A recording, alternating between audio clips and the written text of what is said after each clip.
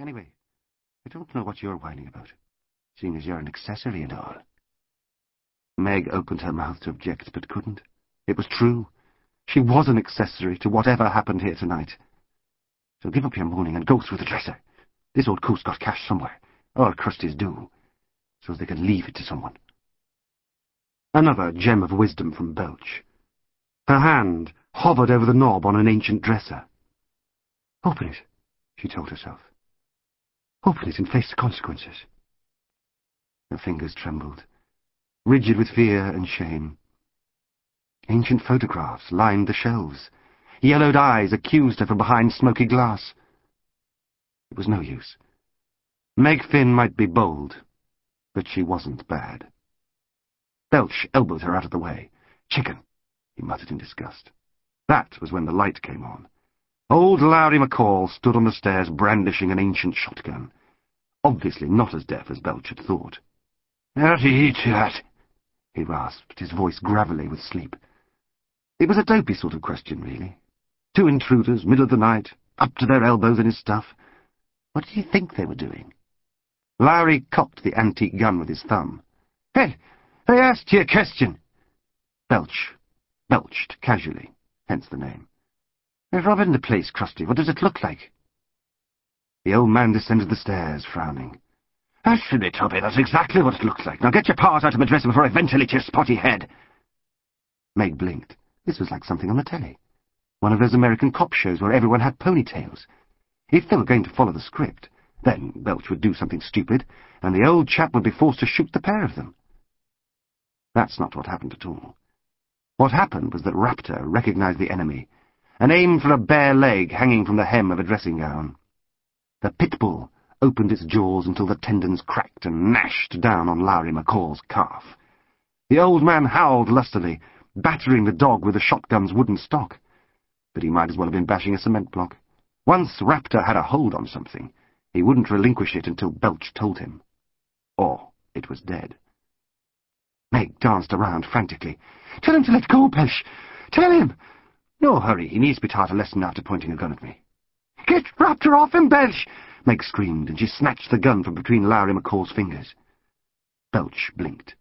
The stupid girl was crying, blubbering away like a little fairy, and she had the gun pointed at Raptor.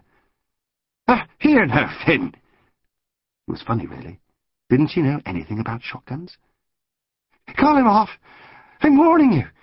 Belch spoke slowly, as one would to a toddler. "That's a shotgun, idiot. You shoot from there and you splatter the old coat as well."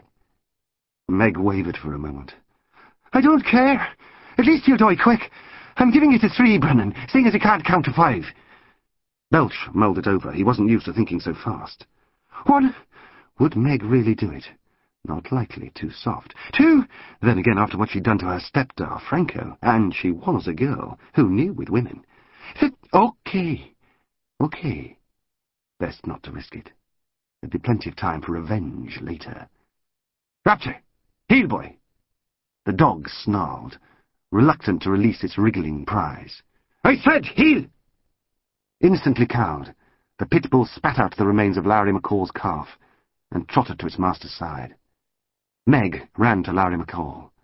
He was spasming weakly on the lino, blood pumping from his open wound. There was a pale gleam in the crimson. To her horror, Meg realized that it was bone. "What have we done?" she sobbed. "What have we done?" Belch was unaffected by the crisis. So a wrinkly kicks the bucket a few days early. So what? Meg brushed the tears from her eyes. "We have to call an ambulance, Belch. Right now." Belch shook his head. "No can do, Finn. There's no turning back now." McCall's eyes were losing focus. "Please," he rasped. Meg pointed the gun at Belch. "Get out. Go on." "Forget it, Meg." "I'll take the blame. You just go."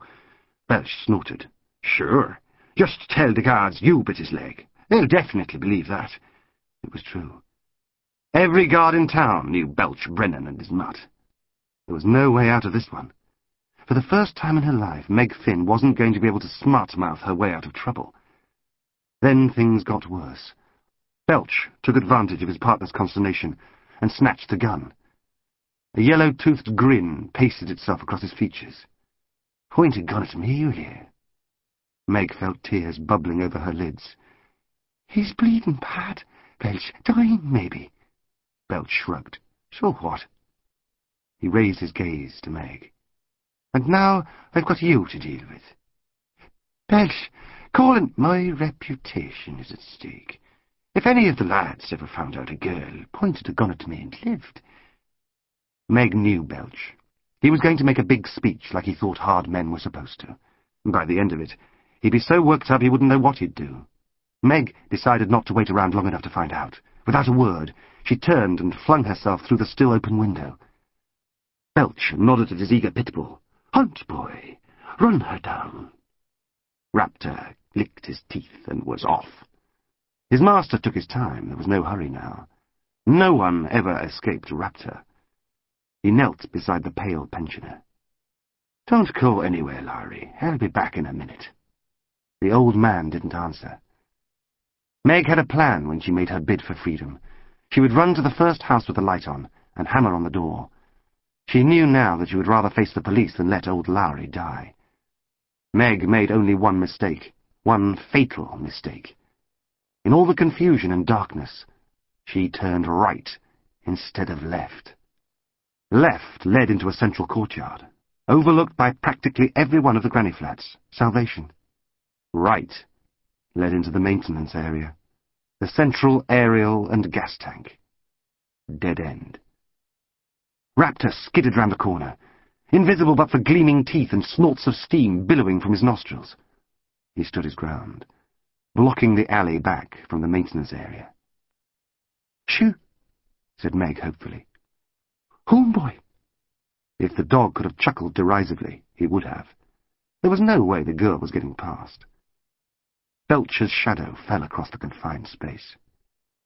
"You're a rubbish criminal, Finn. Running straight down a cul-de-sac." The twin gun barrels poked from the shadows, like black eyes. "Belch, for God's sake, call an ambulance. It's not too late." "Afraid it is. For you, anyway." The curve of the gas tank was cold against Meg's back.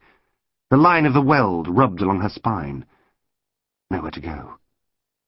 The gun barrels swiveled and aimed at her. "Cop on, Belch. This isn't funny." "I'm not laughing, Finn." It was true, he wasn't. "You're not going to shoot me, so just give me the few punches and get it over with." Belch shrugged. "I've no choice, really. It's all right for you. You're only a kid, but I'm 16. Responsible for my own actions. This'll mean prison. And I think you'd squeal." Just yesterday, Meg would have said, "You think, Belcher. Pull the other one." But not now. This was a different Belch. This was how he was in the dark. "I won't squeal, Belch. Sure, I'm an accessory." "True. Still." Belch let the sentence hang. Meg knew the onus was on her to prove her loyalty. She had to say what he wanted to hear. "Who cares?" she mumbled, the words grating like broken glass in her throat. "Who cares if another wrinkly dies? Not me, that's for sure." Belch studied her face, looking for the lie. Apparently he found it. "Sorry," he said, cocking the shotgun. "I don't believe you." Then came the big mistake. The one that made all others on this night of bungling seem like minor errors. It was the last Belch would ever make. Meg was right. Belch didn't intend to shoot her, just scare her a bit. Due to his hooligan ways, Belch Brennan was familiar with shotguns and their scatter patterns. He was perfectly aware that firing at this range would probably ignite the gas tank and blow them both to hell. But a little warning shot over her head, that was a different matter. Belch pointed the barrels almost vertical and leaned on the trigger. Meg saw it in his eyes, saw exactly what he was going to do. Was he mad? "No! Belch, don't!" But it was too late. His finger was halfway through the motion. No time to change his mind.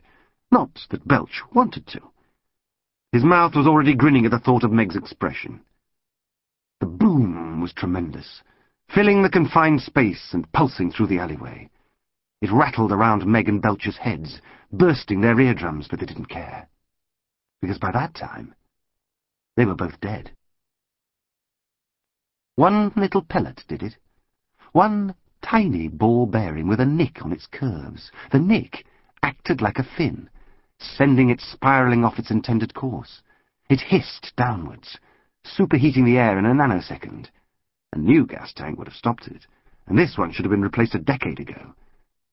The rusted metal collapsed under the minuscule onslaught, allowing the white-hot sphere access to highly flammable gas. Boom! A blackened chunk of metal smashed into Meg Finn, knocking her soul clean out of her skin. The first few moments as a spirit are very disconcerting. The mind still thinks everything is the way it used to be, and tries to force physics onto the spirit world. How can I be flying down a vast tunnel and looking at myself spread-eagled across a ruptured gas tank? Obviously impossible. Conclusion? I'm dreaming. So, Meg Finn told herself, I'm dreaming. Nice dream for a change. No stepfathers with axes or big lumps of guards trying to stuff her into the back of a police van. She decided to relax and enjoy it. The tunnel was so huge as to appear boundless. The illusion was shattered by rings of blue light that pulsated along its length like the heartbeat of some fantastic creature. Other dots floated in the slightly liquid air. Meg realized these motes were, in fact, people. People floating in a tunnel. Hadn't she heard something about that before? Something about a tunnel and a light? So, Meg Finn told herself, I'm dead. She waited for the revelation to have some tremendous impact on her. Nothing. No convulsions, no screaming or hitching sobs. It was as though the tunnel itself had anesthetized her mind. Not that her life had been any great shakes in the first place. She was probably better off out of it. Maybe she'd even get to see Mam again. Although her mother was probably in heaven, and Meg doubted that she was headed that way. Maybe she could con St. Peter with the sociology thing. It wasn't my fault. Society is to blame. Blah-de-blah-de-blah. Always worked in juvenile court. There wasn't a dry eye in the place when Meg milked the story of her mam's accident. Heaven might be a harder nut to crack. Someone was calling her name. Must be an angel sent to talk her down the celestial landing strip. Still, though, a bit woofy for an angel. You imagine them playing harps with voices as sweet as, well, angels. Whatever this was, it sounded like it was chewing on a potful of tarmacadam. Meg turned slowly. She wasn't the only person floating on this particular current. Someone, or something, was spinning along beside her. 1 minute it was a dog, the next a boy. Canine features bubbled under a human skin, poking through like computer effects. It was horrible, grotesque. It's strangely familiar. Belch, said Meg uncertainly. Is that you? Her voice sounded strange, like there were holes in it. The thing that had been Belch could only howl in Scooby-Doo fashion, but it was her partner all right, unmistakably so, and it looked like the gas tank had done a real job on the boy and his mutt. Belch and Raptor, all mixed up, like they'd been dumped in a blender. Oddly enough, the new mix suited Belch, as though it had been inside him all the time. Pesh, get a grip, will you? The dog boy could only stare in horror as his fingers morphed from stubby digits to pitbull claws. Tears and slobber rolled down his face, dripping in large gobbets from a furry chin. Oh, no, thought Meg. First, I get started with him on Earth. Now I have to put up with him for all eternity. Me! Help me! Belch was giving her the puppy eyes. Pathetic. Get stuffed, Belch. You tried to kill me. She blinked. Belch had killed her. He killed them all. Murderer! Shouted Meg. The old Belch would have retaliated, but not the